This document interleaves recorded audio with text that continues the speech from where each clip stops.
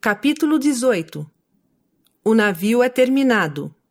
Mencionado o nascimento de Jacó e o de José. O grupo embarca para a terra da promissão.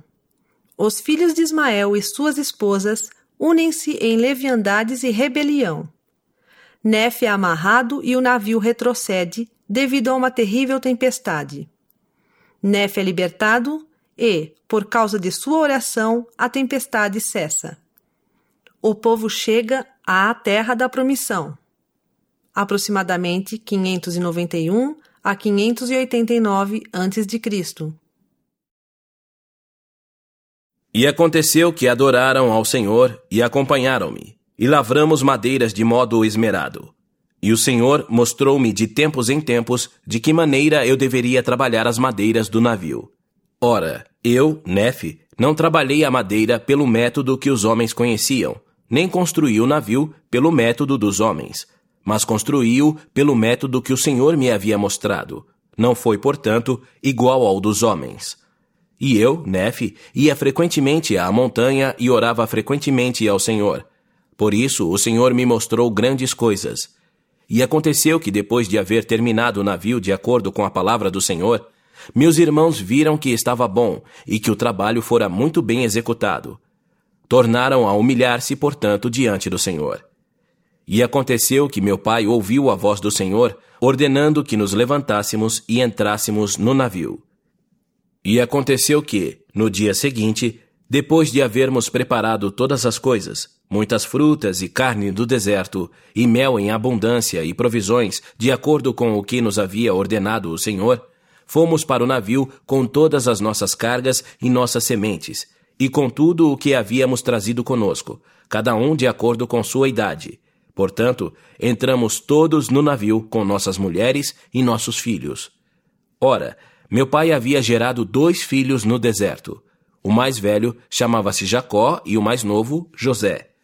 E aconteceu que, depois de havermos todos entrado no navio com as provisões e as coisas que tínhamos ordem de levar, pusemo-nos ao mar e fomos levados pelo vento rumo à terra da promissão. E depois de havermos sido levados pelo vento pelo espaço de muitos dias, eis que meus irmãos, os filhos de Ismael e também suas esposas, começaram a ficar alegres a tal ponto que começaram a dançar e a cantar e a falar com muita vulgaridade. Sim, esquecendo-se mesmo do poder que os havia conduzido até ali. Sim, tornaram-se muito vulgares. E eu, Nefe, comecei a temer muito que o Senhor se irasse contra nós e ferisse-nos por causa de nossa iniquidade e fôssemos tragados pelas profundezas do mar. Portanto eu, Nefe, comecei a falar-lhes com muita sobriedade. Mas eis que eles se zangaram comigo, dizendo: não admitiremos que nosso irmão mais jovem nos governe. E aconteceu que Lamã e Lemuel me seguraram e ataram-me com cordas e trataram-me rudemente. Não obstante, o Senhor permitiu-o a fim de mostrar seu poder, até que se cumprissem as palavras que dissera sobre os iníquos. E aconteceu que depois de me haverem amarrado de tal modo que não podia mexer-me, a bússola que fora preparada pelo Senhor parou de funcionar. Não sabiam, portanto, para onde deveriam dirigir o navio, pois levantou-se uma grande tempestade, sim, uma grande e terrível tormenta que nos fez retroceder sobre as águas pelo espaço de 3 dias. E eles começaram a ter muito medo de que nos afogássemos. Não obstante, não me soltaram. E no 4º dia, depois que começamos a retroceder, a tempestade piorou muito. E aconteceu que estávamos para ser tragados pelas profundezas do mar. E depois de havermos retrocedido pelo espaço de 4 dias, meus irmãos começaram a ver que os juízos de Deus estavam sobre eles e que morreriam, caso não se arrependessem de suas iniquidades. Foram, portanto, ter comigo e soltaram-me as cordas dos pulsos, e eis que estavam muito inchados.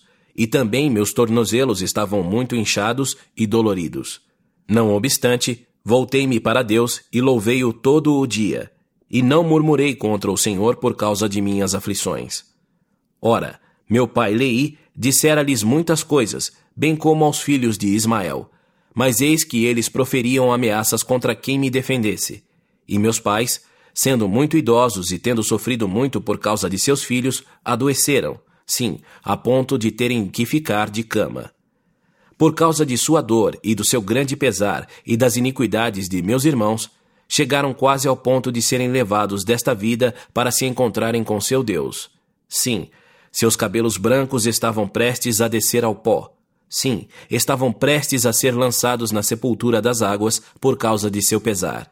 E Jacó e também José, sendo jovens e tendo necessidade de muito alimento, sofreram por causa das aflições de sua mãe. Nem minha mulher, com suas lágrimas e súplicas, nem meus filhos, haviam conseguido abrandar o coração de meus irmãos para que me soltassem. E nada, a não ser o poder de Deus que ameaçava destruí-los, conseguiu abrandar-lhes o coração. Portanto, quando viram que estavam para ser tragados pelas profundezas do mar, arrependeram-se do que haviam feito e soltaram-me.